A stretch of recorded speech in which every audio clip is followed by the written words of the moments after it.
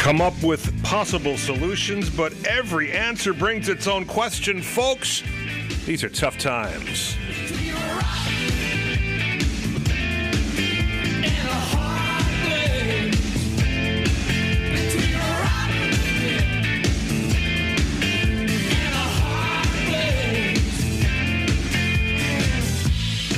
Welcome to Tough Times with Lou Young. I'm Lou Young, and I'm here with the crew. The crew, George Potanovic. Hey, Lou. Hey, co-host, activist, my conscience, my spiritual advisor. No, you're not my spiritual. That's Reverend Billy. I'm sorry, but he like calls me every Thursday and say, "What's the show about again?" I go, "Oh, yeah, that's right, the show." And then we have to come up with stuff. So that's great. And Will Hennessey. Hi, Will. Hello. Will on the board. He looks like a mad scientist behind all those knobs and dials. Well, thanks. I try. Okay. All right. There you go. And in the studio with us this week, Jerry Knapp, who is Chief of the Rockland County Hazmat. Yes, sir. You're like the fire SWAT team. Yeah, when things go bad and the railroad train goes off the track, we show up. Oh, there you go. And that's happened recently. Excuse me. Yeah, in Ohio, pretty bad train wreck. We're gonna get to that in a little bit. We got a guy who's going to be calling in here who knows a little bit about what the railroads know. Good. And don't say up front about what they know. We're not going to get into specifics, but he has information on that. But let's start with the what we're talking about today. The show is about solutions that have their own problems, because I always like to tell people, this will fix a large part of the thing we're talking about, but it's got its own downside. And sometimes you can't treat anything like a silver bullet or a panacea. Yeah, exactly. Yeah. All right, so let's start with we're in love with we're in love. Those of us who are environmentalists are very grateful and happy that electric vehicles are now becoming more common and prolific. But there's a problem, isn't there, Jerry? There is. The lithium-ion batteries, they're energy storage systems. So I explain about them to people as a spring. It's a compressed spring. So there's energy in there. So we get to release that energy, in our portable drills, our computers, our cell phones. But the downside of those is that when that energy releases, when it's not planned to be released, right? Like if they get overheated, if they go into thermal runaway, they release that heat. They release that energy as heat. And as a firefighter, we're seeing terrible fires being caused by lithium-ion batteries. So let me just go over a couple types of lithium-ion batteries. There's three main types. Now, we're not saying that they're evil, shouldn't be used. We're saying know what you're dealing with. Yeah, exactly. Okay, know what great, you're and look at the big picture. Got it. It's kind of like a weapon. You don't look down the barrel of a gun. Because you respect the energy that it has.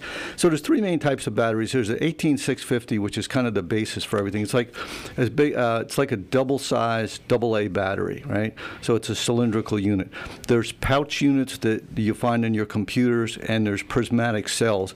So they're all kind of the same, but they're a little different shape. So again, we see them in all sorts of tools, computers. One of the things we're seeing as firefighters now is these houses that have solar panels on the roof. They have a lithium-ion energy storage system in the garage or the basement. So obviously the solar cells are good. They provide pretty much free energy. The energy is stored in the energy storage system, which is a large panel, maybe 3 or 4 foot square and attached to the wall. But again, there's a lot of energy in these. So what's the problem? When they go into thermal runaway, so let's say, in a larger unit, in an energy storage system, right, like you may have in your house, there's a number of these cells. So it's kind of like a bale of hay. If one overheats, or if you get a fire in the center of that bale of hay, you really can't put water on it. Yeah, you can put water on it all day, but the fire will keep flaring up. Exactly. So you can't extinguish extinguish it. So what happens in thermal runaway? That one cell, for whatever reason, and there's a couple of reasons. One is it's damaged. One is it wasn't perfect when it was manufactured.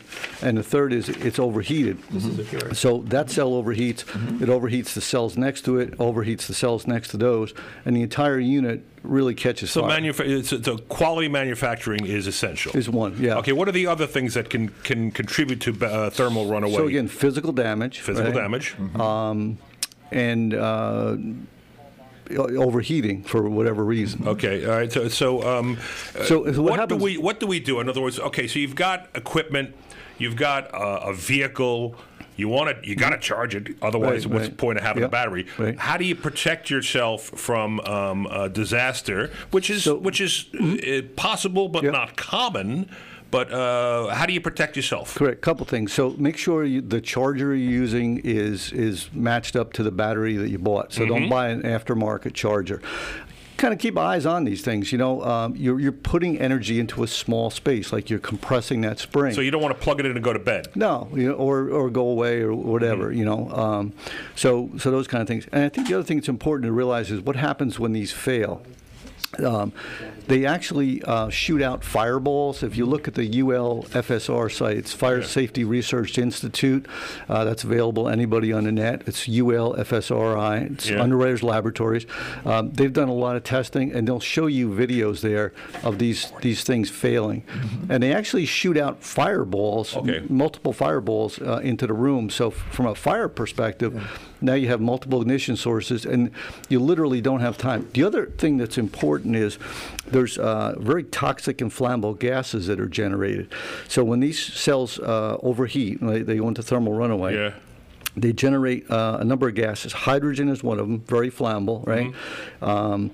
Carbon monoxide, again, a very flammable gas. And carbon monoxide is flammable? Carbon monoxide is flammable, yeah. At 14% gas and air is the lower flammable limit. So here's the other one that's really interesting is most people don't know is carbon dioxide, right? Carbon dioxide is not flammable. We use it in fire extinguishers. Yeah. But if you get carbon dioxide up to 1,100 degrees, it chemically breaks down to carbon monoxide molecules, which are flammable. Hey, there we go. Yeah. So and that's what we explain this when I train firefighters. We talk about flashover. Yeah. The smoke is flammable. There's carbon dioxide in it. When that CO2 gets heated, it breaks down to flammable. And flashover is the nightmare of every firefighter. Yeah, it's like somebody's throwing gas on a fire. Yeah. So two other things that are important. These batteries release two very toxic gases, hydrogen cyanide, obviously cyanide we don't need to talk about, but hydrofluoric acid, HF. And in the hazmat world, we fear HF, and here's the reason why.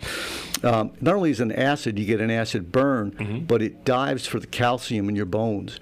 So not only do you have a surface burn on on whatever part of your body, you have this chemical actually kind of like worms reaching in and binding the calcium in your bones. Oh, wow. So it's not just wash it off and you're done. We could say that for next week when we have apocalyptic scenarios. Yeah. That's next week's show. So Jerry, how do you get it on your skin? Like what you're saying, if a battery explodes? When a battery, then they go into thermal runaway. For example, firefighter, if he didn't have his gloves on, could pick one of these up and get HF. But it's released in the gas.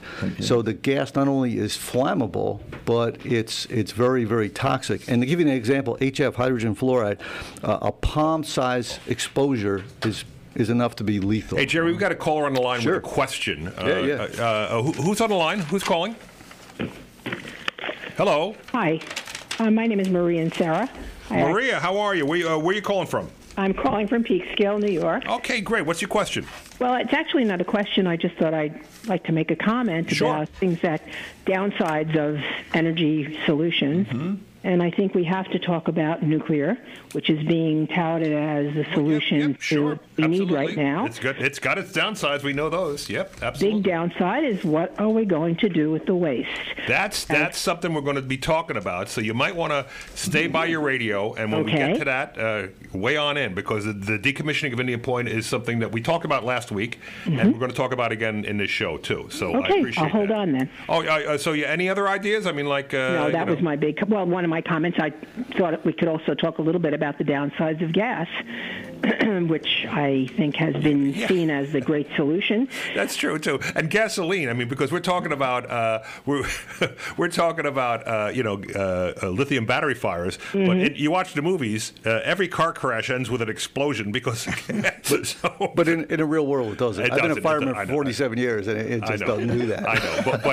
But that's the gasoline's. Well, actually, I was thinking of methane gas. Oh, methane gas. I got that too. But it's all setting stuff on fire. Yep. It's all setting stuff on fire. That's what we do. We haven't wandered that far from the mouth of the cave when you get down to it. So when they come from my gas stove, it identifies as electric, so I'm okay. Okay, listen, Marie, thank you very much. Did I remember that correctly, Marie? Yes. Okay, great. We'll stay on the line or stand by there in Peekskill. You listening on the radio or online? I have you on radio right now. Excellent. Oh, that's good to hear. We get reception over in Peekskill. We get good reception. Right down. Hey, Will. Good reception, Peekskill. Right nice. There you go. Okay. We'll see you later, Marie. Thank you very much. Sure. All right, great. So that's that. There's one thing I do want to get to now, since you mentioned the trains at the beginning, and we'll go a little bit all over the place because that's the way my mind works. We've got used to that, Lou.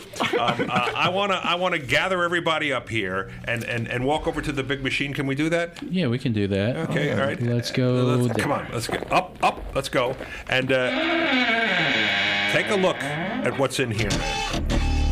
All right, get the power up. All right, and we're looking at the stuff that's going around the world. We want to swing all these monitors over to the middle of the country there. Yeah, and Ohio. And look what's going on at that's East Palestine, Ohio. You know what happened, right? The big train derailment. Sure. So let's talk a little bit about that, and let's bring on the line here a guy who knows a little bit about it. Scott from Delaware. Scott, you there? Yeah. Hi, Lou. I'm on the Jersey Turnpike. All right. Well, don't complain to me. Oh no, having a great time. What exit? Anyway, What exit? so that's great. So Scott, tell us about how not surprised you are, not at the accident, but at the response that the folks there are getting.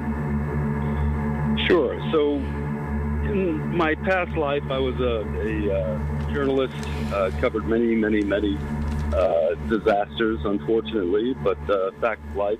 And then the last 25 years, I've been a crisis communications counselor, also a litigation crisis counselor. Well, this is certainly a crisis, so there you go. It's a crisis for sure. So during that time, I had the opportunity, if that's the right word, to work with large organizations, also transportation organizations, businesses associated with transportation. And because of that, of course, disasters, unfortunate disasters. This is one of them. I don't know all the particulars about the Ohio accident, but there are a lot of generalities that these kinds of institutions or these kinds of business organizations all have to follow. They're all required by insurance to varying degrees to have risk protection and also to have disaster drills and disaster protections in place, practiced operations. They all need to have some sort of an emergency procedure in place. They have to be able to be in touch with the right first responders who can coordinate response efforts. Right. And so those are all generalities, and it goes again down the line. They expect to have accidents. They expect to have these accidents. I mean, they know it's a real possibility. Well, they do. The bigger organizations certainly do. Smaller operations like a small town with a railroad junction going through them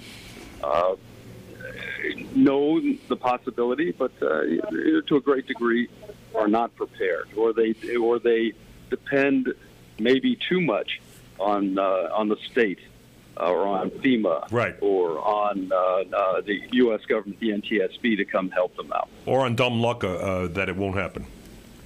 Sure, fingers crossed. Yeah, but that's a bad protection. 4,800 people. So this town of 4,800 people, the railroad sent them a check for $25,000. That's and as one comedian said, I'm sorry about your town, sorry about all the health problems. Go buy each one of you guys go buy yourself a foot long from Subway. It'll make you feel better. Right. Well, that's what that is that's an insurance company saying, okay, let's start negotiating, and maybe we'll get lucky, and somebody will actually bite on that. But, I think we can mash on everybody involved here, but I think the key is we need to work with these people. For example, the railroad folks, on our main line CSX here in Rockland County, if it's down, you look at it, $1 million an hour that they lose. So who doesn't want to have a wreck? The railroad doesn't. I spend a lot of time working with these folks. They inspect the tracks visually two or three times a week. Right. So there's going to be wrecks, just like there's going to be a car wreck, You're going to have a car accident at some point. So it's how we respond to those wrecks. And our emergency services folks should be working together and have a plan. Lou, your question of dumb luck is interesting because we know, just like you said, something's going to happen. So why don't we have a good plan? Why haven't we not practiced that plan? In Rockland, we've done quite a bit of that. Jerry, let me ask you this. I mean, where the tracks go, and we can probably and George, I'm sure, can rattle off the communities. Yeah. Are they all ready? Depends on what you mean by ready, and there's varying degrees of it. So East Palestine, Palestine's got its own problems. Yeah, no kidding. They're shooting each other there, right? So vinyl. So let's look at the products. Vinyl chloride, right? Very bad actor, toxic, very flammable, right? Potential to explode in tank car volumes, right? But we all need it. It's a component of plastic. Like chlorine, what we worry about, as a hazmat guy in Rockland, what I worry about is they're called TIHs, toxic by inhalation, like chlorine. Can you imagine a chlorine cloud running? The standard toxic area from a total release of a railroad tank car of chlorine is 10 miles. Can you imagine evacuating 1 mile in Rockland? No, we can't. So the best thing we can do is have a plan and be ready and practice that plan. Sorry, I get carried away. No. I've been as a back when Scott and I used to work together. Full disclosure, back in Tampa, Florida, and there was a train derailment. It was anhydrous ammonia. Was that right, Scott? Was that? Yeah, there were several train accidents. But I think I remember the one you're talking about. Anhydrous ammonia, which is I don't know if it's toxic or not. It is. It's but the big thing is that it displaces all the oxygen, and you can't see it. So of course, being full of energy and determination, I got way closer to it than was advisable, sneaking around in the weeds and stuff to get good pictures of it. We got great pictures of it, but couldn't breathe for a while, and realized that had the wind blown the wrong way, they would have found me and the cameraman in the weeds. So, what about the decision to set this on fire?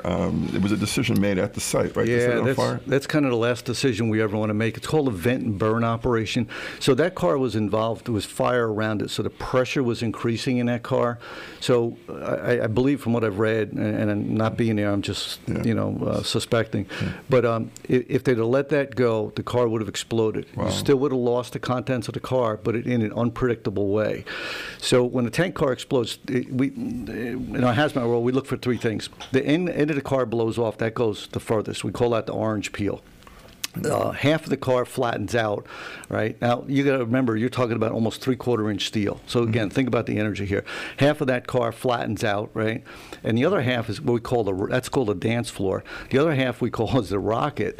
And it's self-explanatory. It truly is a rocket. It's like a balloon that has no fins. Where does it go? Wherever it wants. Oh. And while it goes that way, it's dropping, could be dropping product or burning product. So the railroad and the townsfolk can say, well, we can let that happen, or we can do a vent and burn where you put 2 explosive charges on it. You put 1 explosive charge at the top in the vapor space of the car. That's the vent, right? And the second charge is down in a fluid space, which is the vent and burn. So that sounds like just a terrific job. Yeah. Whoever put those charges on there, I hope he got paid a lot of money because he risked his life. So then the product comes out into a pit that we've dug, right? Mm-hmm. And it burns. So it's somewhat controlled, but either one of those decisions is not good. Not good. All right. Yeah. So I'd like to reinforce something that Jerry. Yes, Jerry. Yep. The first responder. It's very, very, very important. And that is not only to have a plan, but to practice that plan, and practice that plan on a regular basis between all first responders and anybody else who could potentially be involved in these kinds of incidents. Because we've run into over the years plans that were either not workable, or especially in small communities, there's a practice every 2 or 3 years, which is almost dangerous as opposed to being helpful. And have something that's very quick. It's something that people know what to do fast, and it's a simple plan. I've seen plan books that businesses, transportation businesses have that are 350, 400 pages long. Well, when that explosion happens, people are in jeopardy. Nobody has time to go through 350 pages. No. So, you need a quick reaction plan. You need to know what you're going to do fast. You need to know how you're going to communicate honestly in the first hour. And if you don't have information, you want to make sure that you tell people that this is an evolving case, and we'll get back to you as soon as we can.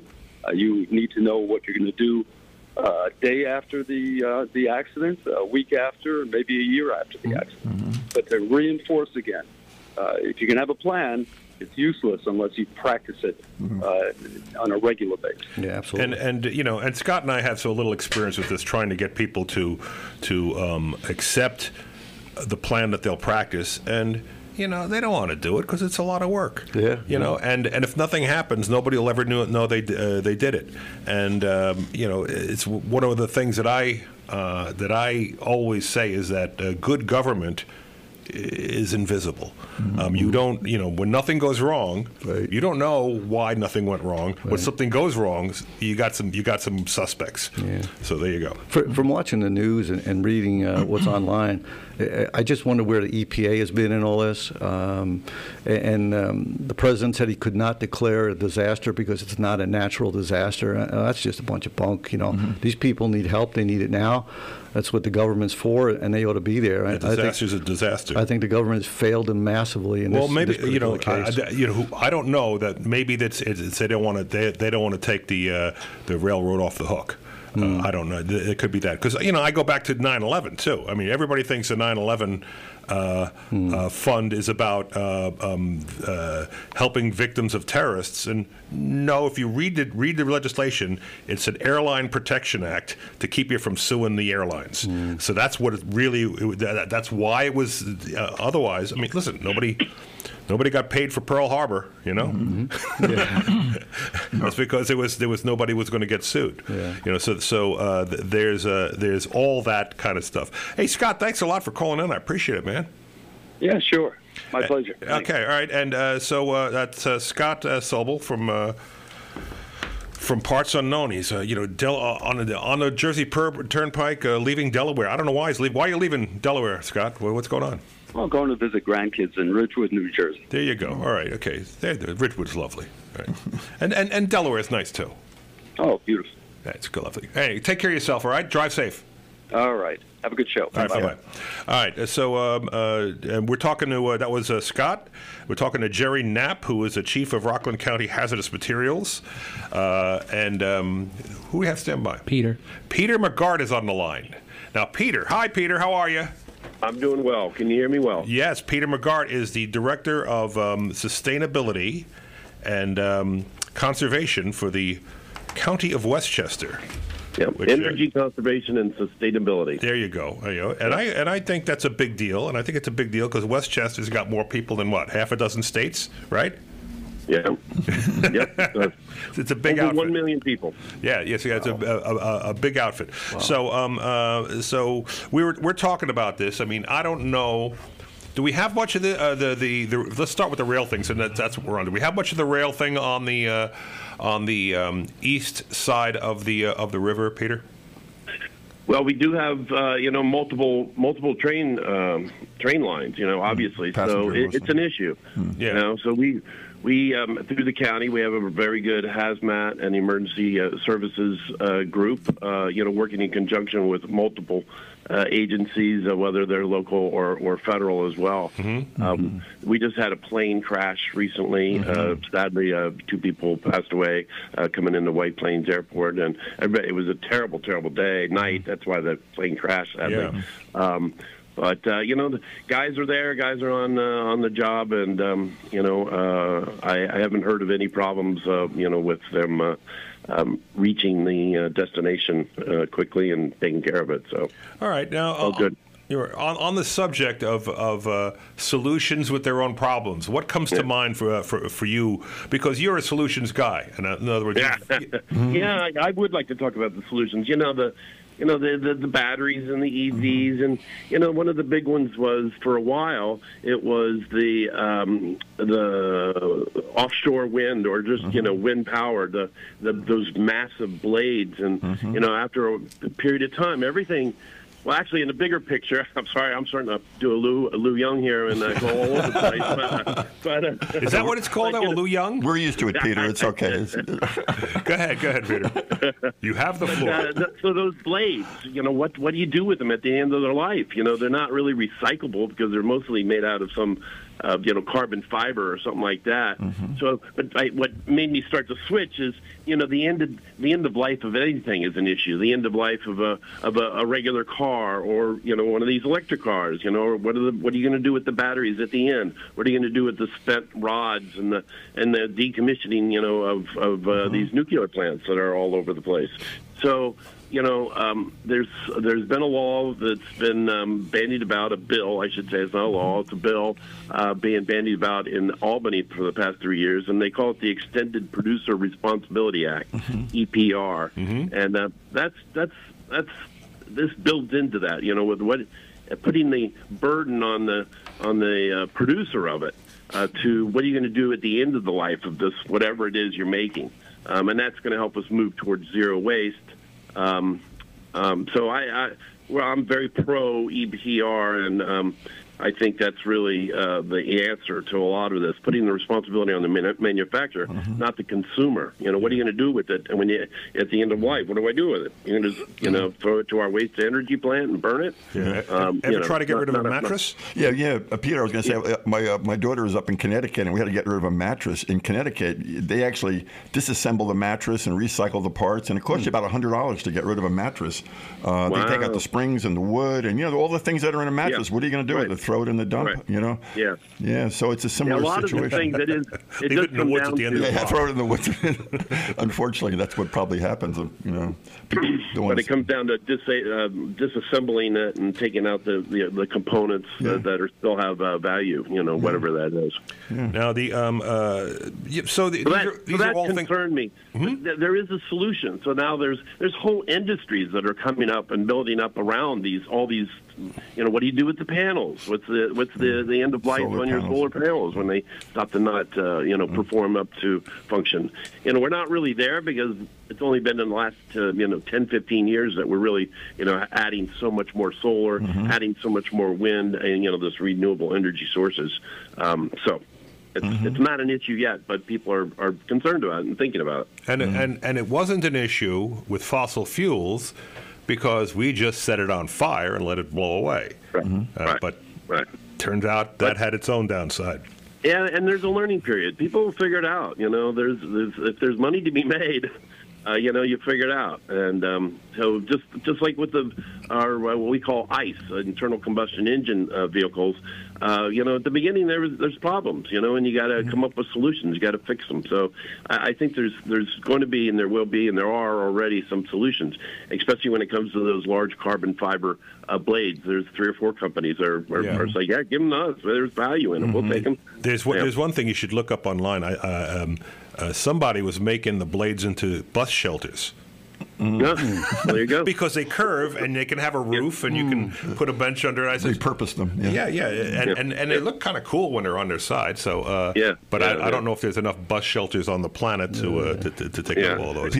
Peter, this is George. In Rockland, we're fortunate to have this hazardous waste recycling center here, which is very good because you can bring your large screen TVs when they go, and your electronics and things like this are also an issue, trying to dispose of electronics the proper way. So, we're fortunate to have that. I don't know if Westchester has a similar thing, but it's not. We do. We have 2 components. We call it our Household Material Recovery Facility, our HMRF. We have a MRF down in Yonkers. That's a material recovery facility, really based around recycling of plastic and paper and whatnot. And then we have this household, so you can go there. Any resident of Westchester can go there and take all sorts of different chemicals and all sorts of things, and we take care of them and recycle them or repurpose them. Keep them out of the waste stream. Yeah. Okay, and, we also have a household recycling days, so we do about 8 or 9 or 10 of those around the county, so you don't have to drive all the way. Our HMRF is in the center of the county; it's in Valhalla, but we have these household recovery days all over, so people can bring their stuff, and those are very successful. There's one always held at Rye Playland. I'm sure Lou's been over there. It gets turned out. I mean, we had traffic issues. It was a matter of traffic issues. Well, you know what the star of your program is the big shredder. Yes, people love to shred stuff. And shredded paper has the most value because it's not going to be contaminated. Right. So you're not going to have metal or other plastics or any of that. It's for the most part. So we get a good value. We get a good price for our shredded paper. All right, Peter. What do you do with it? I mean, how do you recycle an old computer? I bring my old computer. I've blanked the disk so it doesn't have all my information on it, and I give it to you guys. What do you do with it? What gets recycled? Well, they'll take the components out of it, for what they can, and melt it down, or in the case of the batteries, there's other uses for the batteries, or you take the batteries apart and use them. There's whole industries around that. We have one. I live in Eastchester, down in the southern portion of the county, and we have a shop here that will take your computers and phones, and they'll take them gladly because they recycle them, I assume. So, yeah. All right. Anyway. Well, that's great. Bottom line, though, some of that stuff ends up going to the landfill. Yeah, well, we don't landfill anything in Westchester. We have a waste-to-energy plant. So, you're not burning the plastic from a computer in there, are you? I mean, what do you? We're not. I mean, if you bring it to the HMRF, no. Yeah. But if people don't do that, then it would be. But so it ends up in a landfill somewhere. I don't. The leftover stuff. He's saying no. I don't know for sure. Okay. All right. Yeah. But it would seem to me that you can pull so much stuff out of it, but there's stuff there that I would assume there's no perfect solution. That's the title of this show. Yeah. Well, there is no perfect solution, but people are working on it. Whenever there's money to be made, people will figure it out. All right. Interesting. It's Peter. It's fascinating. I'm fascinated by your job. Tell me about the food stuff recycling, because we started in Westchester. We were recycling food, but we still are. We have 24 municipalities in Westchester that have their own. It's a volunteer program. We call it food scrap recycling, and the county collects it. We aggregate it, and we have a composting facility in Cortland. We used to take it up to Ulster, but now we have one of the carting companies started up a compost facility in Cortland. And that is good. That's good-looking compost. I've seen it, man. Oh, man, it's black gold, baby. You could. Now we sell some of it, don't we? I mean, I know. In my community, we do actually sell some of it. Yeah, most of it is sold. Yeah, I mean, that's the idea. Again, it's got value. People will figure it out. We have our own compost education facility. We process 2 tons of food scraps every week, and we built this as a test model we built it so municipalities can come and see just how easy, how clean, it doesn't smell. These municipalities can do it on their own. And I don't want to burn our press, but we do have a couple municipalities that are working with our Compost Ed Center and setting up their own composting facilities. Would I know or live in one of them? You live close to one. So and I'll tell you, in our village when we give away the compost, Jerry. Yeah, you got to wait in line. I mean, people. That's good stuff. It'll make your garden grow for sure. You know. Yeah, definitely. So that's I compost at home, but our compost recycling program, you can put anything that's compostable. Chicken bones, even, right?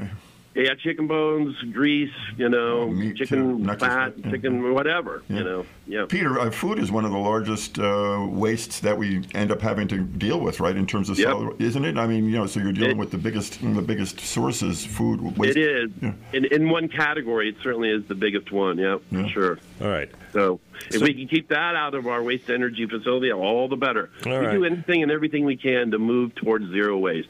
Jerry, we can on any one of these subjects, we could probably kill 2 hours. But, I could spend the whole day. You know me, I love talking about this crap. That's why we love having you on, Peter. I mean, brilliant. Let's talk about sewers and literally. Before we do that, but let's talk about the elephant on the Hudson. The elephant in the room, elephant on the Hudson. I'm mixing my metaphors. The nuclear plant. The decommissioning, they just had a big meeting on that, and that must keep a lot of people up at night, including our first responders, right, Jerry? Not really. Of all the nuclear power has a very safe history, and I should have mentioned, we were talking about the railroads before too. Yeah. Railroads are the safest way to ship hazardous materials. You see trucks overturned on the road on the highways all the time. So I think people sometimes get a bad perspective. We tend to be myopic and just look at one little part of it. But I think your approach of looking at from cradle to grave really makes sense. Right. So the railroad is the solution to trucks, right? Yeah. And pipelines are the solution to railroads. But they've all got problems. Yeah. So here's a good analogy. After 9/11, right, they stopped the chlorine shipments on the railroad because they thought the bad guys were going to hit a chlorine tank car. It would be a very bad accident. Yeah. Well, guess what? The water plants will call up going, you want clean water? You better send me some chlorine. Yeah. So I mean, we just can't escape these things. I think it's best to, how do we? I think your point is, how do we deal with them? Is rather than go, oh, this is bad, that's evil. Right. Well, we appreciate the evils of air pollution is not a good thing, but we sure like electricity in our house, right? Everything has a result. Yeah, understood. So anyway, let's get to the whole decommissioning, because that's a reality now. The nuke plant isn't making electricity anymore, and the fuel I don't know if burned is the right word, but the fuel that was used to generate every bit of electricity since the 60s is still there, and will be there for what is essentially for us forever. So we got to decommission it, figure out how to store it. You got a lot of water there that they want to put out. So what's your take on that, Peter, on the decommissioning? And we have a caller standing by on that also. We'll get to her in a minute. I'll go real quick. The current issue. I was on that meeting. I think it was like Wednesday night or whatever it was, and. That was concerned about. They have the water that they have a pool there of this water that's got contaminants in it, and they are Holtec, who now owns the site. It used to be Energy. It was sold to this company Holtec. Holtec, Holtec, and right. They're thinking about dumping that into the Hudson, and us environmentalists are like, no, you got to come up with something bigger and better. And they did have a couple solutions. None of it is perfect, but I think the worst would be to dump it into the Hudson. That's a major issue. Now, I've got an idea.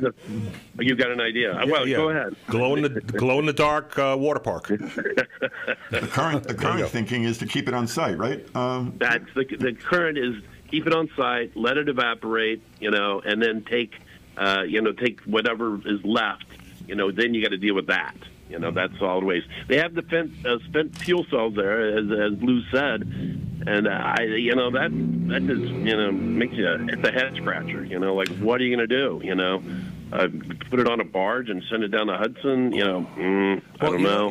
I mean, the idea, and I heard that I hear these numbers knocked around. I don't know what the real number is, but I hear 10,000 years or 100,000 years, right?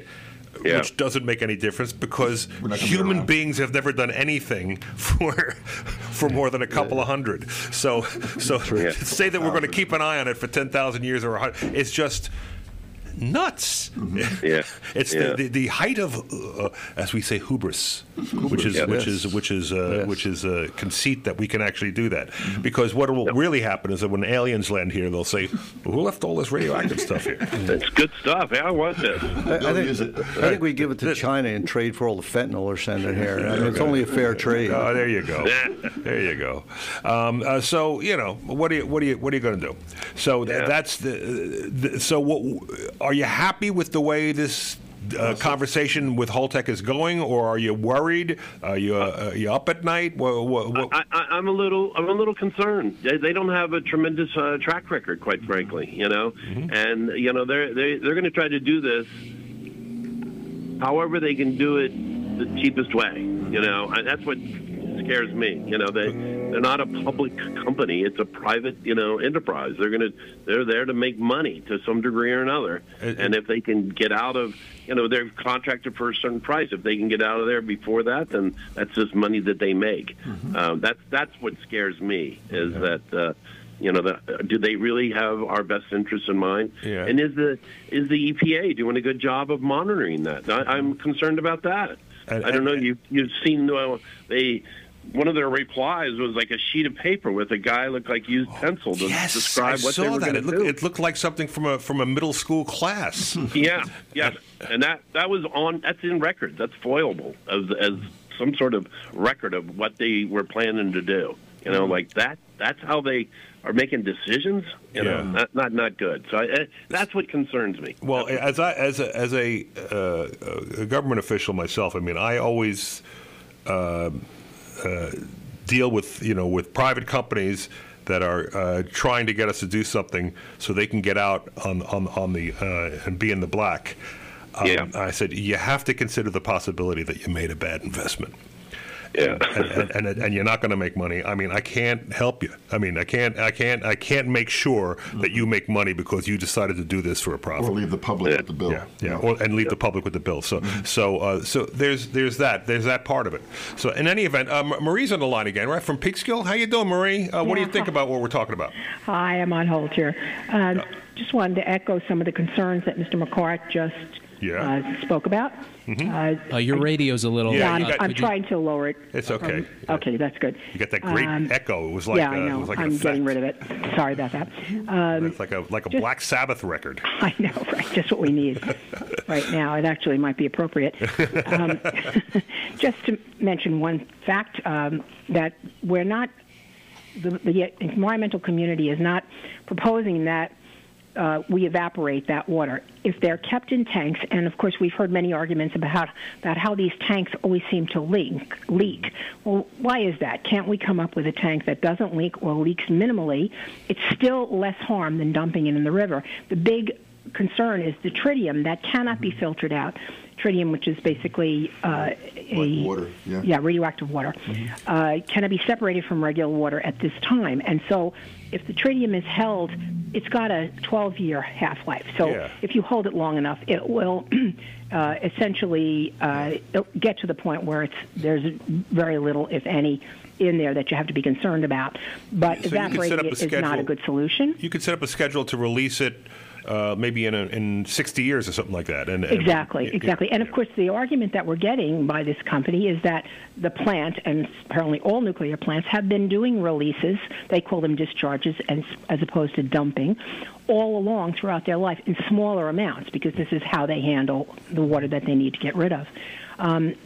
So there's that. And, of course, the rods on site, many of us are really urging them to let them stay on site because of the fact that we benefited by the electricity that was generated by the plant. Mm-hmm. We shouldn't be thinking about dumping them on another community and harming other communities en route, whether they propose to put it on a barge or put it on the rail. It just does not seem like the environmentally conscious thing to do. The concern is the casks and canisters that are being used. This is Holtec who's doing the decommissioning, the Holtec company line of equipment. And they're flimsy compared to the canisters that are used in Europe, which is very devoted to nuclear energy. They use canisters that are 14 to 19 inches thick. Ours are, guess what, less than an inch. Oh, my gosh. Okay? And so these are essentially tin cans that can be damaged and can rust, and there's leakage, and there's no way to monitor what's going on with the radioactive rods that are in there. All right. So I don't want to get too deep into particulars here because we don't have Holtec to defend themselves. So, but I understand your concern on the particulars, Marie, not on the overall responsibility they have. Sure. So I don't want to accept individual facts as fact unless we've got verification. But I get it. Believe me, I get it. I understand that there's a piece of that radioactive material sitting there, and you go, this is going to be radioactive forever. What did it do? And you can say, well, this piece of radioactive material that we have to keep an eye on forever kept the lights on July 8th, 1973.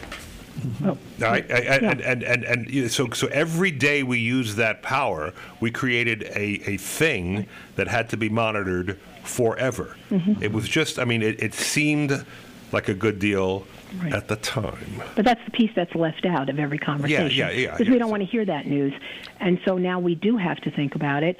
And I'm just going to add that when we, our next forum, which is going to be, date to be announced in March, we'll be talking about casks and canisters and also the extreme contamination of the soil and what our expectations are about the cleanup that's going to be done there. Okay. All right. Thank you, Marie, for calling. Sure. I appreciate it. I think you're on the same page with a lot of people here. And if anybody else would like to call in like Marie, the number is 845-429-1700. We're going to be taking calls until the top of the hour on that. And let me ask you, Jerry, as a first responder, in the relative short term, I don't detect a lot of anxiety about the storage of this material because the casks that Entergy used to store the stuff, they look pretty formidable to me. I'm a layman. I've toured the plant. I've looked in the spent energy pools. I've seen it. It is aging technology, but it is it's impressive. It's an impressive engineering feat, and I think it's, I'm not that worried about, as long as it's not running, the reactors aren't running, I'm not that worried about a catastrophic accident, but what do I know? What do you think? That's my question. That's way above my pay grade, and I need to make it clear too that although I'm the hazmat chief of Rockland, I don't speak for Rockland, and these are just my personal views. This is just your own opinion. Quite frankly, I don't have an opinion. I have so many other things to worry about. Okay. Getting my guys trained, getting new equipment, that kind of thing. That Indian Point just isn't high on my worry list. Well, you don't expect to be sending them over the bridge to deal with a disaster at Indian Point. No, it's not in my first due area, so I'll worry about that tomorrow. Okay. Well, I can sense that it's not high on the priority list. So we can move on to and again, I understand these are subjects. We spent almost the whole show last week talking about Indian Point, and we can talk about it every week forever. But 10,000 years. Yes. Or the half-life of that. So, Peter. So what? All right, Peter. While we still have you, tell me another thing that seemed like a good idea that has a problem. Oh wow, plastic. What about plastic? How's the recycling working out? Yeah. I always make sure this was an issue for a while because China stopped accepting our recyclables. We had a show on that itself, Lou, one time. Yeah. We talk about that ad nauseum. But we do recycle now. We collect and we sell it, and we make good money. We made a record amount of money last year on our recyclables, and that includes paper, cardboard, aluminum, metals, and plastic. Is that how George is able to reduce the county tax? It helps. That's for the refuse disposal district. Most of that money goes back towards, recycling, new programs, initiatives, and things like that. But we made $7 million on our recyclables last year. And I'll tell you, the point of that is it comes down to source separation. At Westchester, we source separate. We don't. We have dual stream, so we separate all these things out, just like we do at the HMRF and on our household recycling days. The good people, you, me, Lou, we source separate at home. It's a little bit of a pain in the ass, and I feel like Groundhog Day every Monday night when I got to take care of the garbage and the recycling. It's a Monday again, But it's got value. But some people don't want to do. I mean, I had a good friend of mine, terrific guy. He was a boss, and we stayed friends for years. He lives out in California, but even when I visited him out in L.A., he would separate because I think they probably in L.A. they probably put you in jail if you don't. Probably inspect your garbage. but he hates it. He hates it. He goes, my life is too short for me to be cleaning and sorting the garbage, right? Yeah. I mean, that's his, he just hates it. Yeah. He doesn't like doing it. Deal. Well, I guess so. I don't think so, but this guy, and he's a great man, he's smart, he doesn't like doing it. And some people never will get into it, so I understand that. It's just built into our DNA these days. All the kids do it. We all do it. We try to do it better. We have a whole program in New York State that we adhere to in Westchester, Recycle Right. Yeah. That makes it more important if you recycle right as opposed to recycling more. Right, it's correctly. Yeah, because then we can make sure that it truly gets recycled because it's a clean material and we're source separating. Now, let me tell you this, all right? We send, as people, as residents, we send out all that plastic. Are you telling me that plastic gets recycled? Because I heard it's like 9%. See, that's what I'm trying to nip in the bud. We do. We get paid for it. Some company's not going to pay us for it and then go and pay somebody else to take care of it. What do they do with it, Peter? Whatever. Do they make more bottles, or do they make other products with it? They make all sorts of products. The most famous is park benches, but there's all sorts of products they make out of it. Mm-hmm. Okay. Yeah, and we know that it gets recycled, especially the paper and plastic. So when you hear that 9% of plastic gets recycled, what are you hearing? Well, that's probably countrywide. Okay. A lot of municipalities, agencies, government entities, whatever, went to single source separation, and that was a problem. Single stream, as they said. It would get people to recycle in one basket. more. Yeah, but that's bad, and a lot of those places are now reshuffling to get back to source separation, and it's hard to get people to change their behavior. But some places we do have that dual stream, and that makes all the difference. I remember when I was reporting back in the city. It's like we're all the same place. In the city, it's reporting, and I remember Rudy Giuliani at the time, the mayor. Came out and he said, I want to see, and he said this, and this is a valid, or at least a talking point. This is a conservative view that some conservatives have of recycling. Oh, you did it on your own on my own show. On your own show. You said it twice too. I guess you get a bonus buzzer. You owe me a buzzer. That. Hang on. Oh gosh. I'm sorry. Is this like the old Gong show? Yeah, just everybody knows you're not allowed to say 4 words on the show. What are they? Republican, Democrat, Conservative, Liberal. Okay, so we don't go there. In any event, this was a valid political talking point that the former mayor made. Oh, I can't believe I did that. What's the fine? It's your rule. I know. And he said, there's the country's practically empty in places. There's plenty of places to bury this stuff. I know it's like a religion to some people. Let's stop worrying about it. And that is a point of view. I don't subscribe to it, but Rudy articulated that at the time, and I think they nearly set him on fire because it's New York City. But are they, Peter, are they getting the manufacturers to standardize some of the materials? I noticed I bought a ginger ale the other day. Instead of being in a green bottle, I think it was in a clear bottle. I mean, are there things that manufacturers are doing on their end to make? They are, voluntarily. There's a lot of companies out there that understand the green aspect that people want to purchase, so they make their product of the packaging or whatever it is. They make it in a green way. I could go on and on about this. Again, it goes back to extended producer responsibility. Yeah, it's the same subject. Yeah. BR. Yeah. Now, Peter, we should probably be talking about all this stuff more, don't you think? I do. Okay, so what we're going to do next week, we're talking about apocalyptic scenarios and movie premises and TV show premises, and when you hear about them, what really scares you and what doesn't, and that. I think that will be a lot of fun. But as I've looked into it, it's a little scary also. I got to tell you right now, we're at WRCR AM 1700, WRCR.com. This is Lou Young. Tough Times with Lou Young. Yeah. That was known as a station ID I just did. And so that's next week. So down the road, let's do it again. Right. You're welcome. Peter, you are welcome anytime, my friend. Anytime on the show. Thank you, Peter. Because you're as is Jerry. Nice hearing the chief. What? Chief, it was nice hearing the chief talk about the realities of these things. So I appreciate that too. Well, he's going to stay with us for the next hour. You can certainly come back, but we're going to break I'm for a going little to check bit out for pre-recorded stuff. Peter, thank you very much, and enjoy the rest of your weekend, sir. Thank you, buddy. Take care. Bye-bye. All right. So I've already did the ID. What else is on this checklist here? All right. Oh, here we go. Have you ever heard Reverend Billy, Jerry? No. Billy. Reverend Billy. I don't think he has. In the church of stuff. No. Well, yeah. You could listen to a half hour, and you are going to have something to talk about. Okay.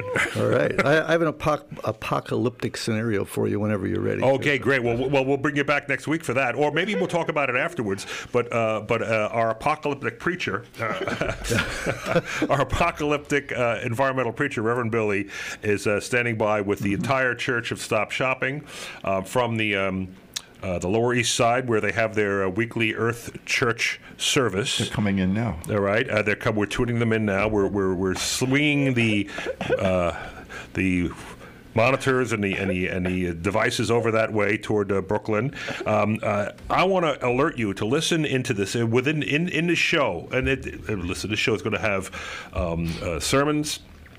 It's going to have animal noises. It's going to have a segment called News from the Natural World. And there's two items that Savitri D., the reporter for the News from the Natural World, talks about. And all I'm going to say are these two things: liquid robots and melting glaciers.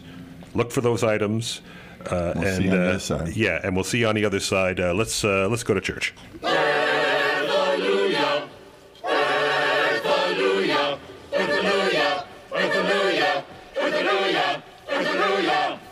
Hello, this is Earth Riot Radio, and I'm Reverend Billy, and how are you? Thank you for asking. I'm fine.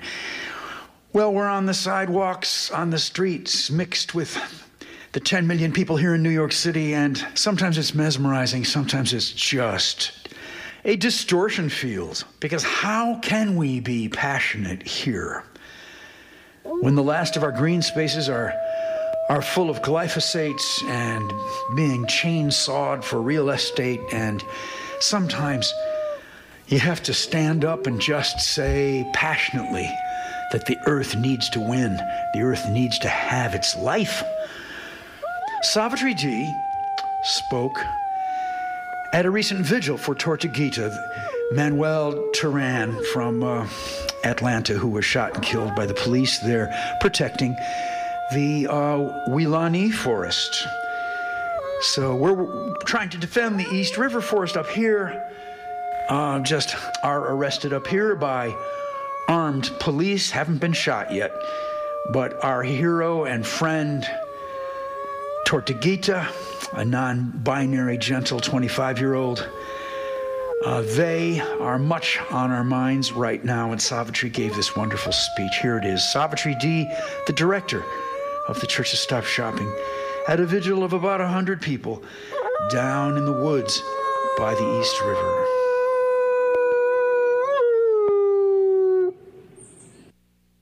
Being activists and how scary it is and how threatening, and I just want to acknowledge that means something particular to people who spend their lives resisting the state, resisting corporate capitalism, and resisting these forces that are destroying the life systems of which we are a part. I want to acknowledge that it's terrifying and scary, but I also want to say that there's a long lineage of people protecting the land. There's a long lineage of people fighting capitalism. There's a long lineage of people pushing back against the state. And we are with them, and they are with us. And we stand here in the relative safety of New York City, in this so-called progressive city. And what do we see in front of us? Nothing but destruction. And we were here recently watching the destruction, and it occurred to me that in my 50 years of life, I have been watching gangs of men destroy the earth. I have been watching equipment, and I have been watching trucks, and I have been watching roads carved into wilderness, into our places, into habitat, into the place where these animals live, never mind our habitat, the habitat of all these creatures. I have been watching these gangs of men destroy the earth my entire life. And so have you. We have all been watching this.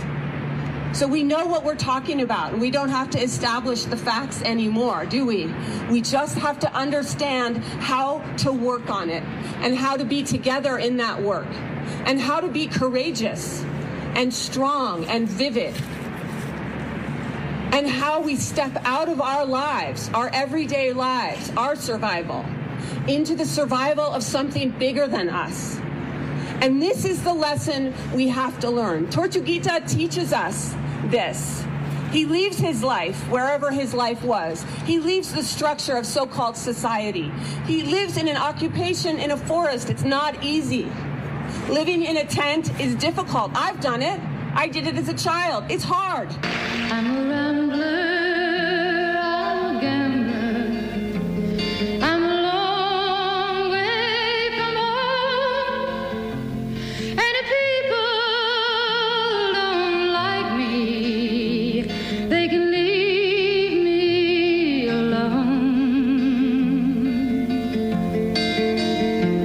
It's a dark night and it's lonesome. The moon gives no light. My pony won't travel this dark road tonight. Well, I had me a little sweetheart.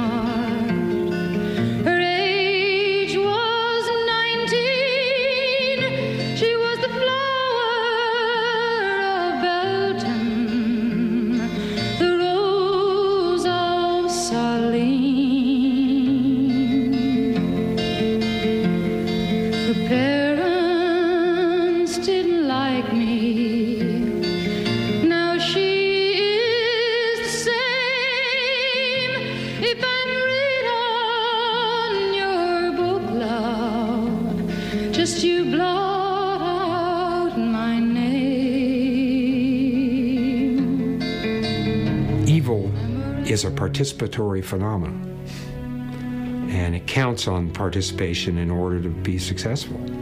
And the first option you have is withdrawing your participation, and from there it's all liberation, whatever the cost.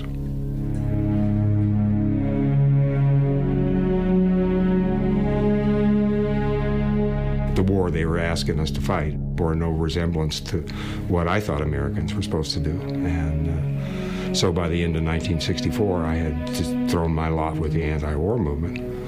ultimately always coming to the conclusion that as long as you continue to cooperate with the military conscription, and carry the draft card in your pocket and follow the orders when they gave them, that's all they needed. You could be as much against the war as you wanted. They didn't care.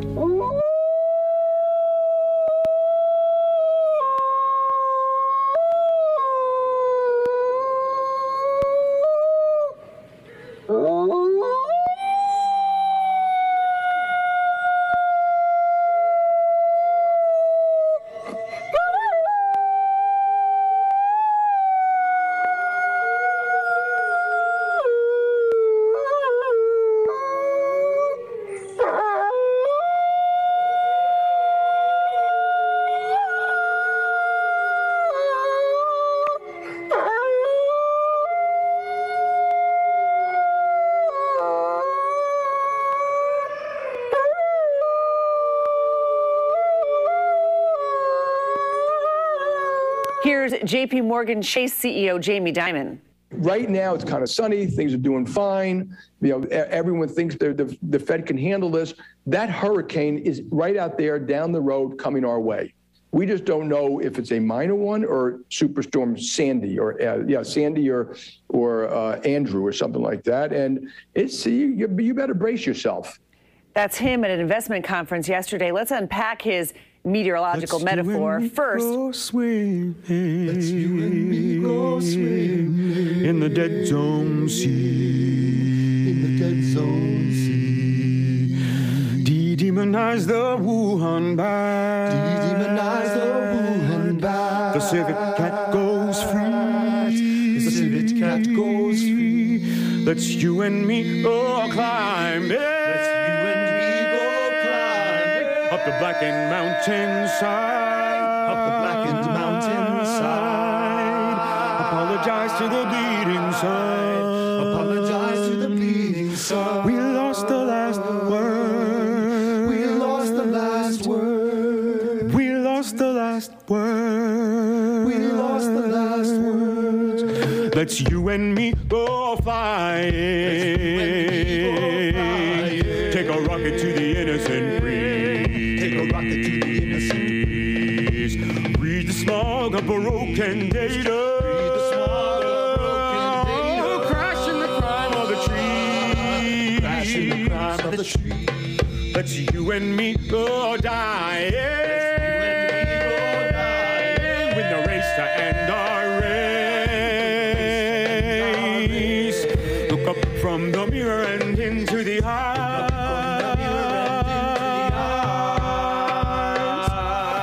Of everyone's unknown beautiful face. Everyone's unknown beautiful face. I love the horizon, leaping to its depth. Let's embrace what isn't there. Let's go for a swim in the raging flood of Mother Earth self-care. Mother Earth self-care. Mother Earth self-care. Mother Earth self-care. Mother Earth self-care. Mother Earth self-care. Try doing it when the pressures of capitalism are telling you not to. Try doing it when all of the pressures of your family, your children, your parents, your sisters, your brothers, your relatives, your job, your career are telling you not to. Make those sacrifices, take those risks. He did that. They did that. And I'm grateful for that lesson every time it happens, because it teaches me I can live with less.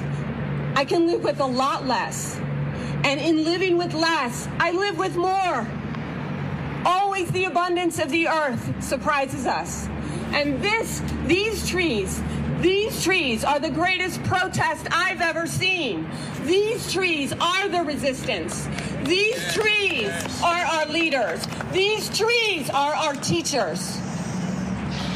All we have to do is stand with them. And we know this. And we keep knowing it, and we keep knowing it, and yet, somehow we don't know how to work on it. So I say today, let's learn how to work on it. Let's learn how to work with it. And let's honor in that work the thousands and millions of people who have been killed defending their home.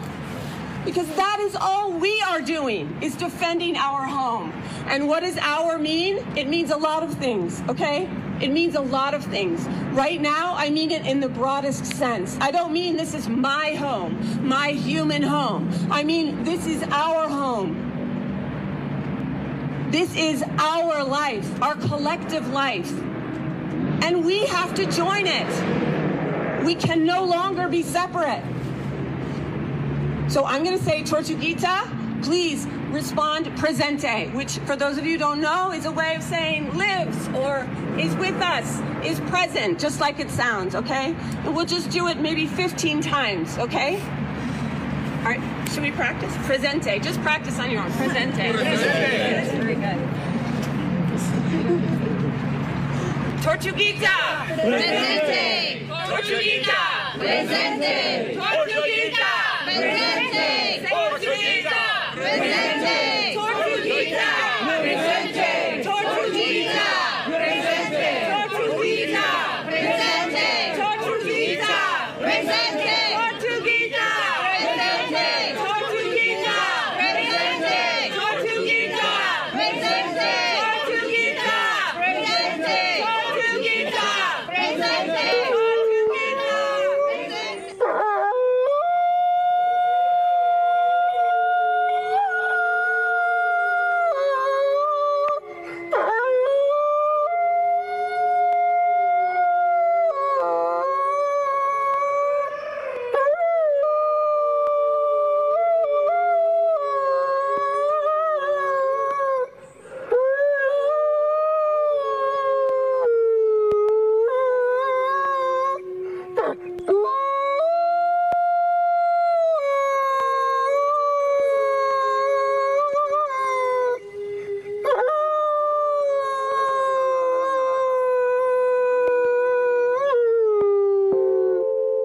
Hello, welcome to News from the Natural World. I'm Savitri D.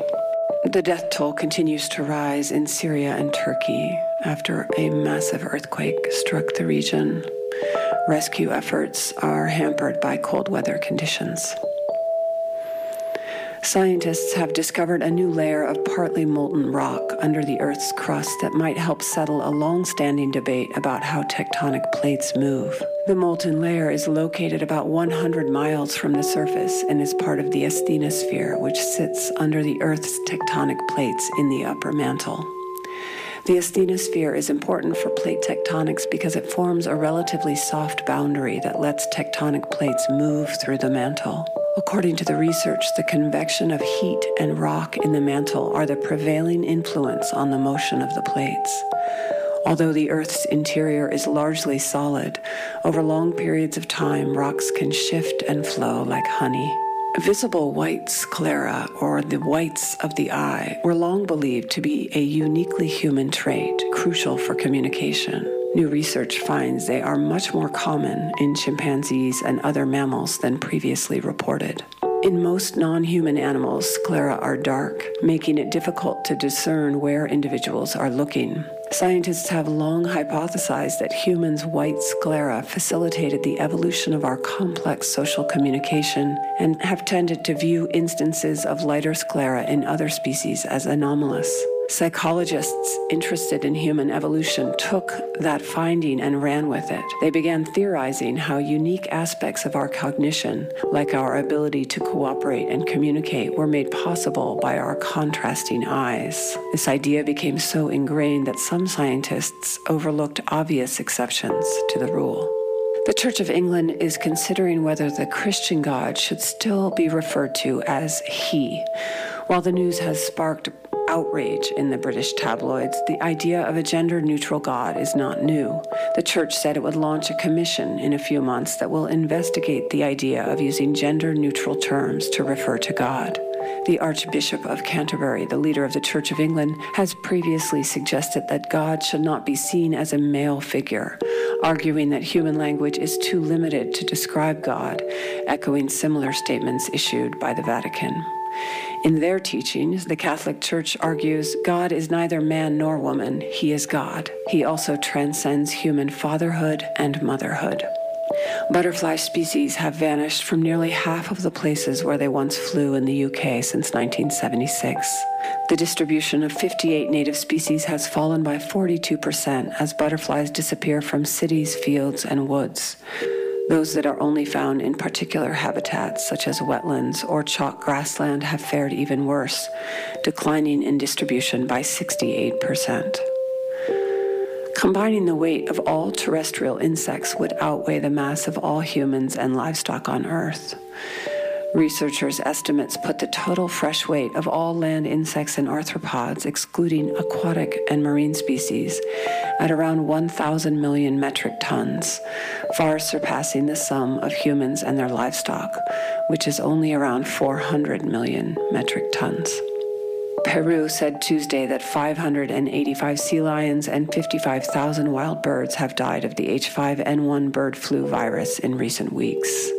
Following the discovery of the birds in 8 protected coastal areas, rangers found the flu that killed them had also claimed sea lions in 7 protected marine areas. The dead birds include pelicans, various types of gulls, and penguins. In December, Peruvian authorities culled 37,000 birds on a chicken farm over bird flu, following previous outbreaks that affected wildlife.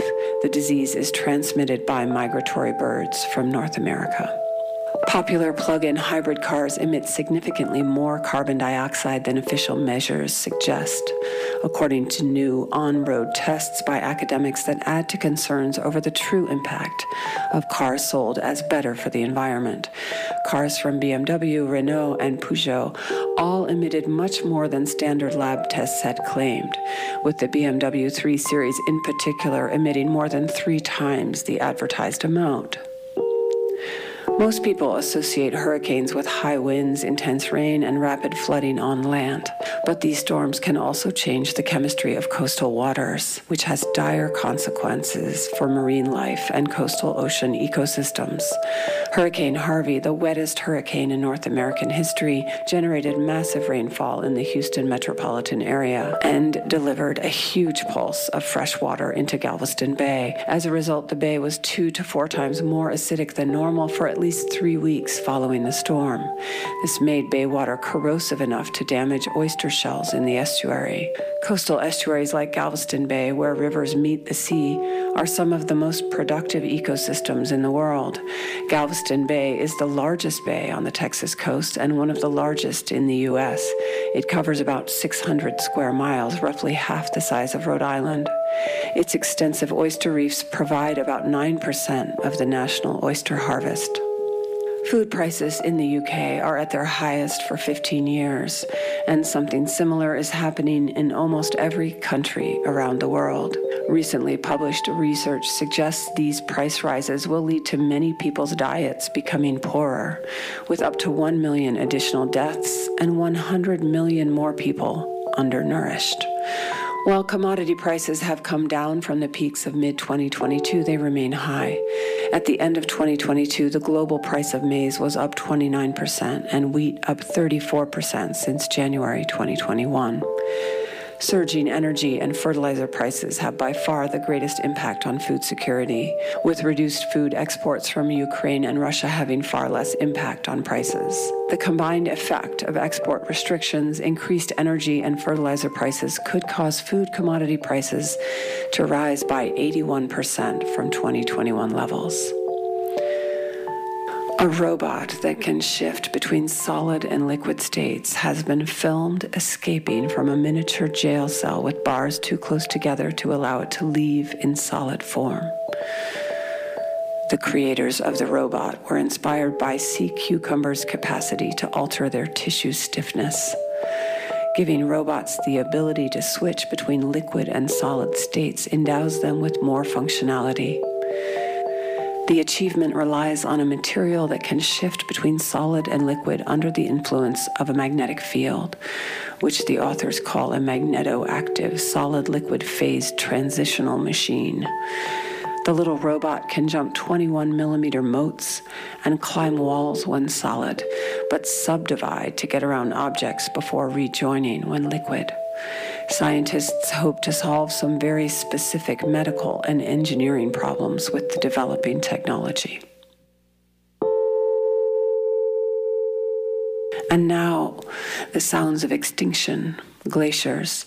Half the planet's glaciers will have melted by 2100, even if humanity sticks to goals set out in the Paris Climate Agreement. At least half of that loss will happen in the next 30 years. Researchers found 49% of glaciers would disappear under the most optimistic scenario of 1.5 degrees Celsius of warming. However, if global heating continued under the current scenario of 2.7 degrees Celsius of warming, losses would be more significant, with 68% of glaciers disappearing altogether. Between 2000 and 2019, glaciers lost 267 gigatons of ice per year. The mass loss was equivalent to submerging the surface of England under 2 meters of water every year. This change in glaciers will significantly contribute to sea level rise, threaten the supply of water of up to 2 billion people, and increase the risk of natural hazards, such as flooding. And hear the sound of glacial meltwaters.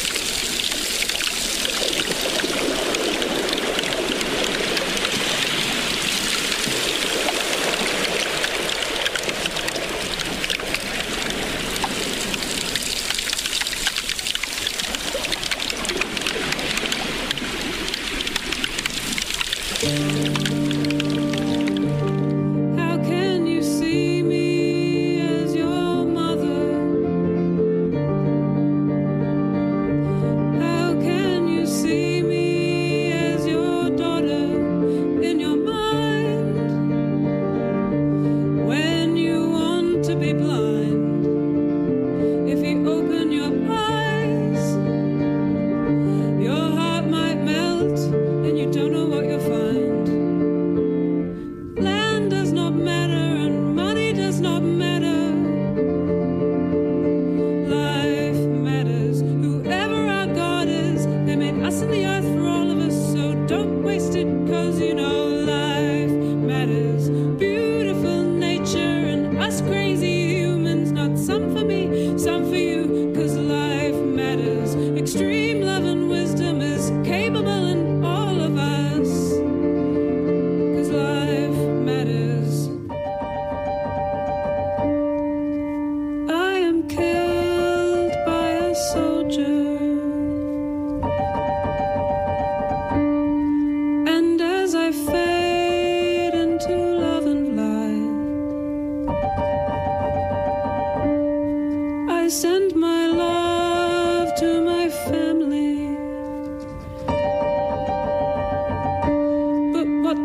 that soldier think at the end of his life? Well, he thinks land does not matter and money does not matter. Life matters. Whoever our God is, they made us and the earth for all of us, so don't waste it, cause you know life matters. Beautiful nature and us crazy humans, not some for me, some for you, cause life matters. Extreme love and wisdom is capable in all of us, cause life matters. If you can see me as your mother, if you can see me as your daughter, anything might happen, your heart might break open as wide as the world. Oh, and you might start to sing. Land does not matter and money does not matter. Life matters. Whoever our God is, they made us and the earth for all of us, so don't waste it, cause you know life matters. Beautiful nature and us crazy humans, not some for me, some for you, cause life matters. Extreme love and wisdom is capable in all of us, cause life matters.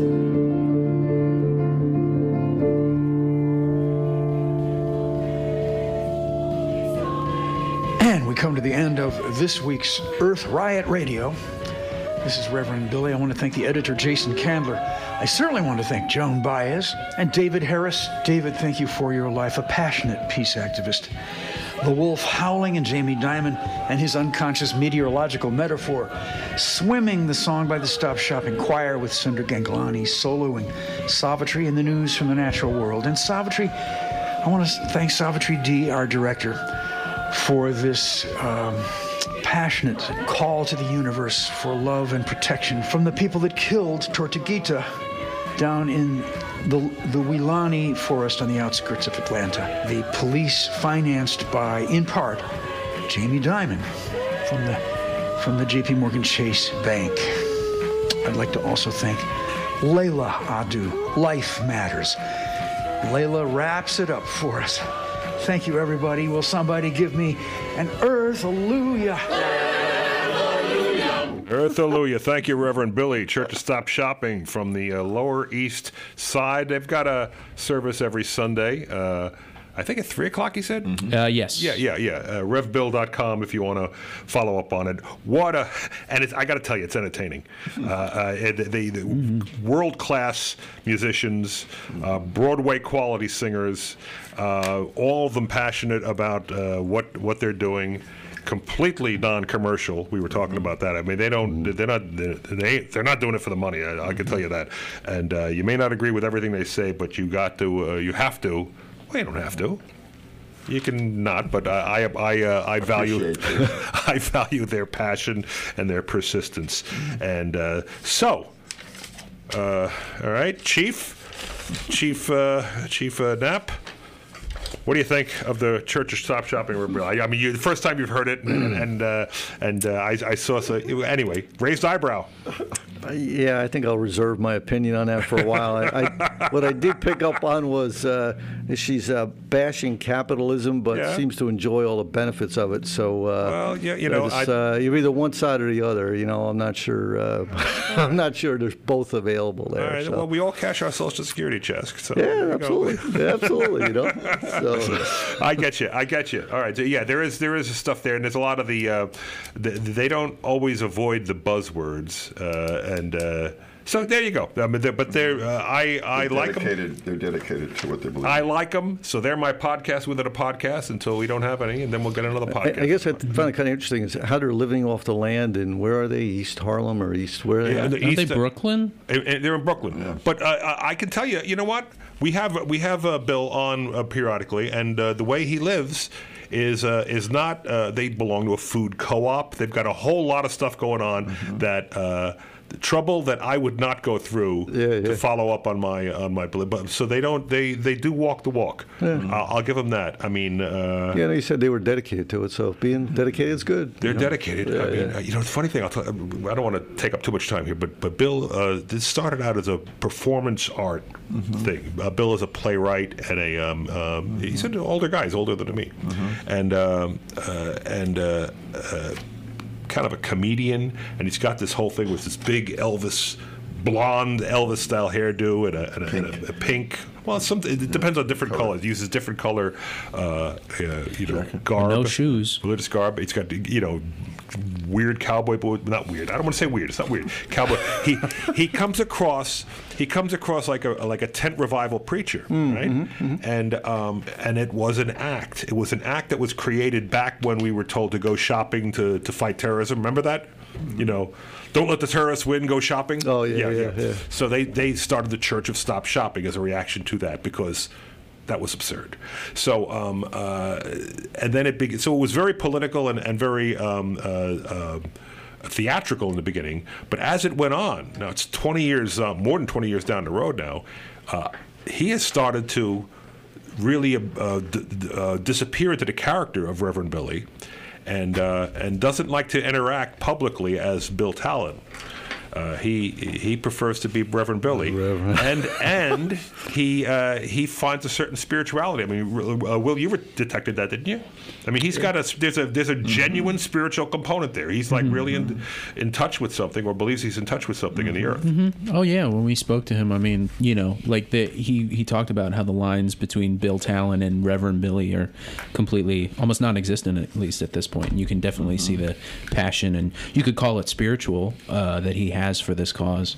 Absolutely. And there's a movie, a documentary that was made by a famous documentary filmmaker called "What Would Jesus Buy?" And it played in the theaters, wasn't terribly successful, but it is still played at Christmas time by a lot of evangelical churches, and they don't realize that he's not Christian, but you know what I'm saying? I mean, people gravitated to him. People were out in the Midwest, outside the Mall of America. People were bringing babies to him to baptize and stuff. He's got something going on. He's a very magnetic personality. In any event, enough about Reverend Bill. We've gone 5 minutes here. Earthalluia. So, Jerry, we want to do our music thing now. Go for it. Every week lately, the last 4 or 5 weeks, I marry two tunes, and I've been listening to music all my life. And there are similar songs that may not be similar on the face of it, but they hit me emotionally in the same place. So I marry them, I link them, and I try to. It says something about it. So let's begin here. I'm going to take you back to 1984, which was the height of the war on drugs, which was a war that ultimately had no winners, but lots of victims. There was an incredible body count and a mythology and a set of stories that grew up around it, that became part of our cultural conversation.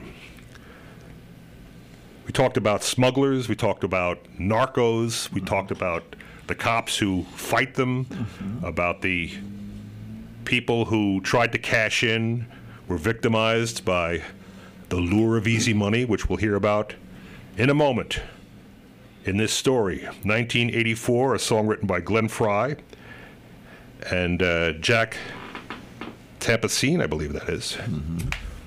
Smuggler's Blues.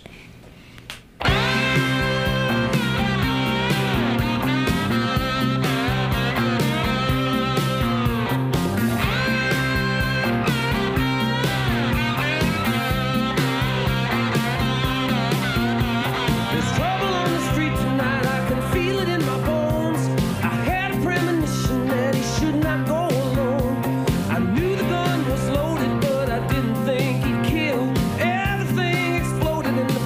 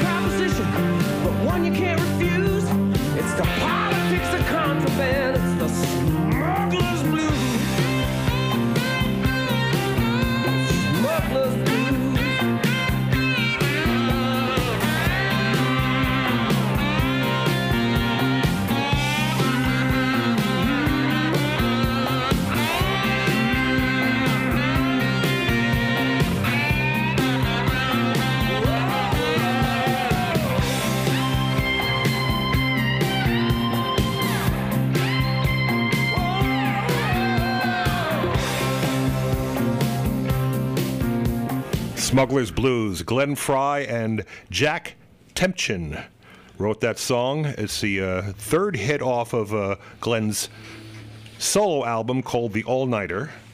And the song was used as the title track for the 16th episode of the TV show Miami Vice. I believe Glenn Fry played a part in that, may have had a bit part. In the video for that song, which won an MTV award, he plays a smuggler and a girlfriend, and they're talking in the car and all that. And that is, very much a part of that time. It hits you, it captures it. It was all about, a lot of it cocaine smuggling and the world that surrounded that, and the war that raged for decades and stacked up a huge body count in TV, movies, entertainment. It was an epic battle that eventually nobody won, and a lot of people were victimized by. But that's that. So there's one song there, and it brings me to another song that hits the same emotional place. 1989. That's 5 years after that song was written. Robert Earl Keen, the legendary outlaw country singer-songwriter, off his album called The Highwayman, wrote a song called The Road Goes On Forever. That's terrific. It's a terrific recording. Look it up if you like. But the one that really lives with me is Joe Ely, who I believe was a member of The Highwaymen, and he covered it in 1993 in his album Love and Danger. And essentially, think of this. It's Romeo and Juliet meeting in the South during the height of the drug war. This is The Road Goes On Forever.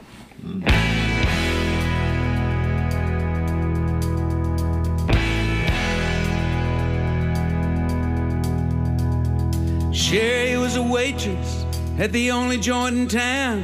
She had a reputation as a girl who'd been around. Down Main Street after midnight, a brand new pack of cigs, a fresh one hanging from her lips, a beer between her legs. She'd ride down to the river and meet with all her friends. The road goes on forever, and the party never ends. Sonny was a loner, older than the rest. He was going in the Navy, but he couldn't pass the test. So he hung around town, sold a little pot. The law caught wind of Sonny. One day he got caught, but he was back in business when they set him free again. The road goes on forever, and the party never ends. Sonny's playing 8-ball at the joint where Sherry works, when some drunken out-of-towner put his hand up Sherry's skirt. Sonny took his pool cue, laid the drunk out on the floor, stuffed $1 in her tip jar, and walked on out the door. She's running right behind him, reaching for his hand. The road goes on forever, and the party never ends.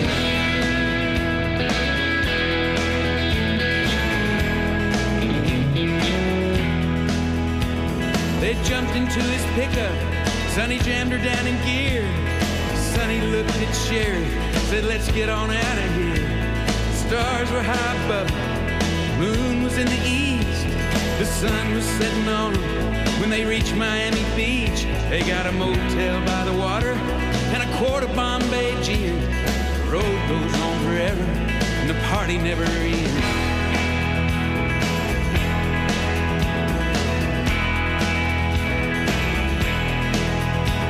They soon ran out of money. Sonny knew a man who knew some Cuban refugees that dealt in contraband. Sonny met the Cubans in a house just off the road, with a briefcase full of money and a pistol in his boot. The cards were on the table when the law came busting in. The road goes on forever, the party never ends.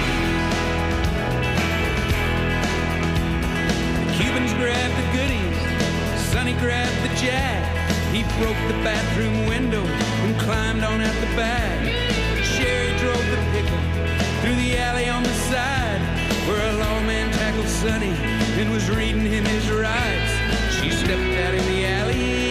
single shot 410. The road goes on forever, and the party never ends.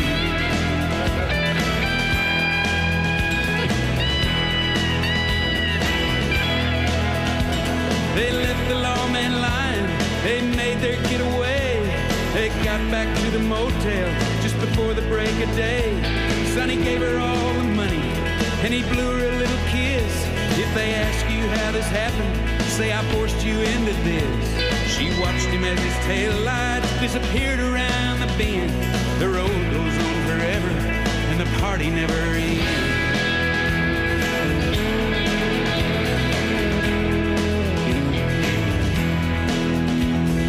Main Street after midnight, just like it was before. 21 months later, at the local grocery store, Sherry buys a paper and a cold 6-pack of beer.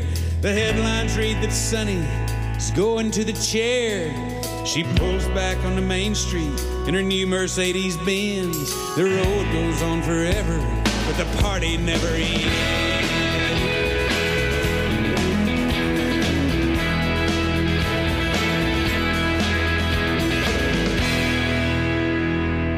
Great Joe Ely. I love that song, and that story. You know, Sonny at least was in love and paid with his life in a time of conflict during a war with no winners and a million stories. This is Lou Young. Tough Times with Lou Young. WRCR.com. All right, what do you think? Those songs go together? Yeah, pretty nice. Yeah. Always nice musical break there. Nice musical break. We got a caller? No. No? There was a song. No, I picked up and they hung up. They picked up and they hung up. All right. Well, that's typical. That's typical. Yeah, it happens. You know, it was they're probably going to extend you're probably not going to be able to extend your car warranty now. I know. All right. I'll have to let Alex know.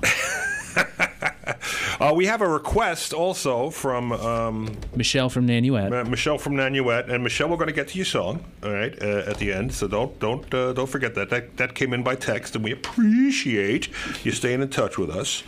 And let's reflect on what we've gone over these last 2 hours.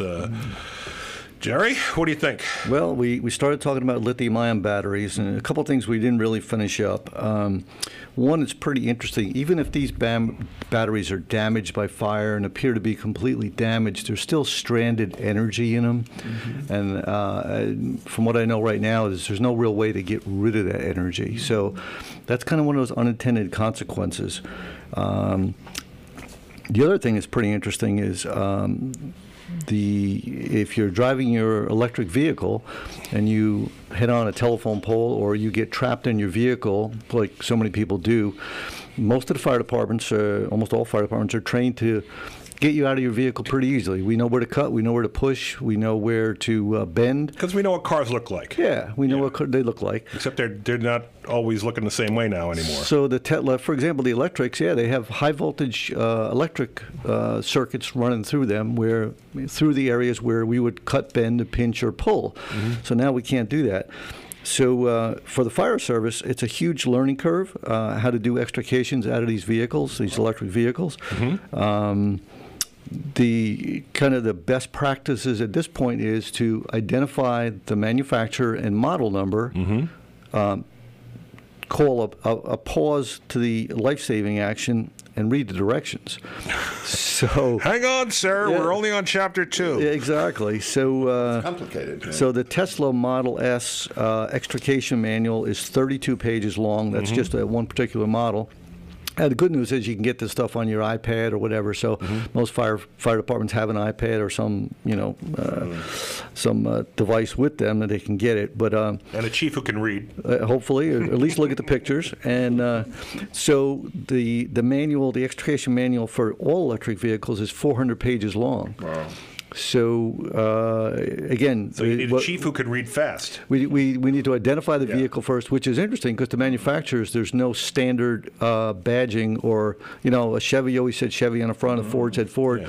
Well, now because these electric vehicles have to look cool, there may not be uniform badging on them. So finding out what model is could be. I mean, and more than a couple of times I've said, well, what is this? A Genesis? What's a Genesis? Yeah, you look at it, you don't know. What's an Ionic? What is So kind of an unintended consequence there, and I've been encouraging fire departments to come up with a plan and figure out how they're going to do this, because it's again, you have somebody whose life is dwindling away in front of you, and I've been there, done that. Most firefighters have. It's kind of an emotional experience. Sure. But to go, all right, hold on, we got to read the directions. Gotta hesitate. That hesitation. Yeah. So that's gonna be an unintended consequence, and we'll figure it out. But Well, one of the things that and I think it's the big advantage of electric cars over internal combustion cars.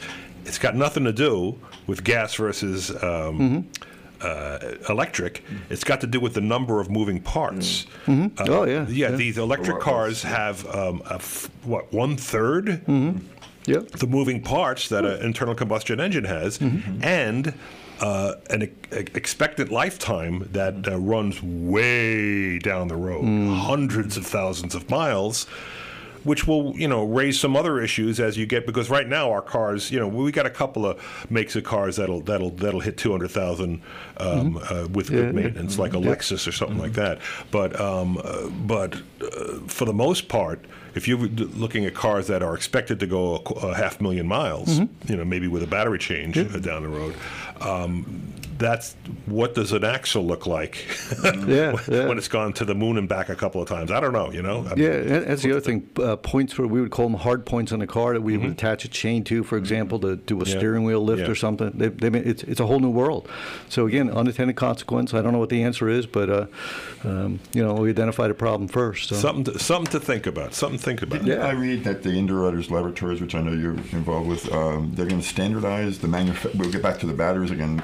Standardize the manufacture and operation of batteries. Is that the goal? In other words, instead of having all these variables out there in terms I think that was one of the recommendations, George, from UL. Yeah, again, they're not a standards-making body, so their test engineers kind of look at the problem and go, holy cow, here's what we think we could do. So it's probably just a recommendation. It's a recommendation, not a policy at this point. Yeah. All right, well, before we don't let me talk so long here that we don't have time to play Marie's song. We should play it right now then. Okay, all right, Marie, Michelle. Michelle. Michelle?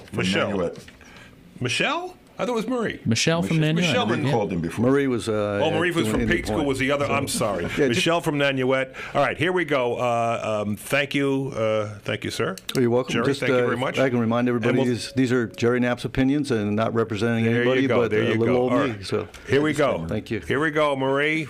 Let's fly like an eagle.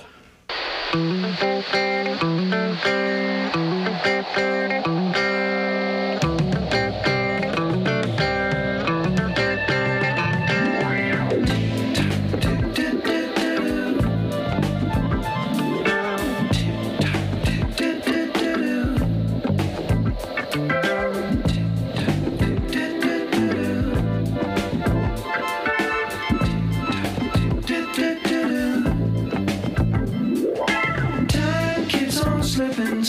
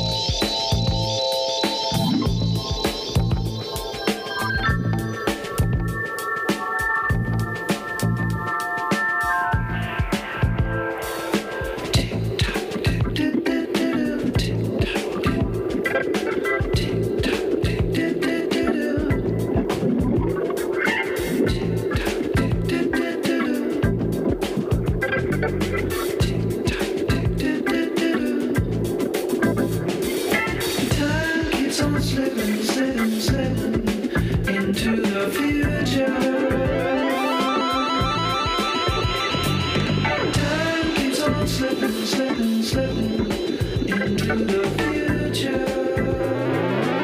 Fly like an eagle. That's for Michelle and Nanuet. Thanks for sending that in. Thanks to Jerry Knapp, Scott Sobel, Peter McCartt, our guests, musical... they're not really guests. We played their recordings. Glenn Fry, Joey Lee, Steve Miller, who just played Stevie Miller. And, of course, Reverend Billy and the Church of Stop Shopping. Next week, the apocalypse, my friends. Apocalyptic scenarios. And, what's real, what's not, what makes you worried. All right? You up for that, Jerry? Oh, yeah, call in again. We'll see you next week. Take care, guys. Be careful with the earth and be careful with yourselves.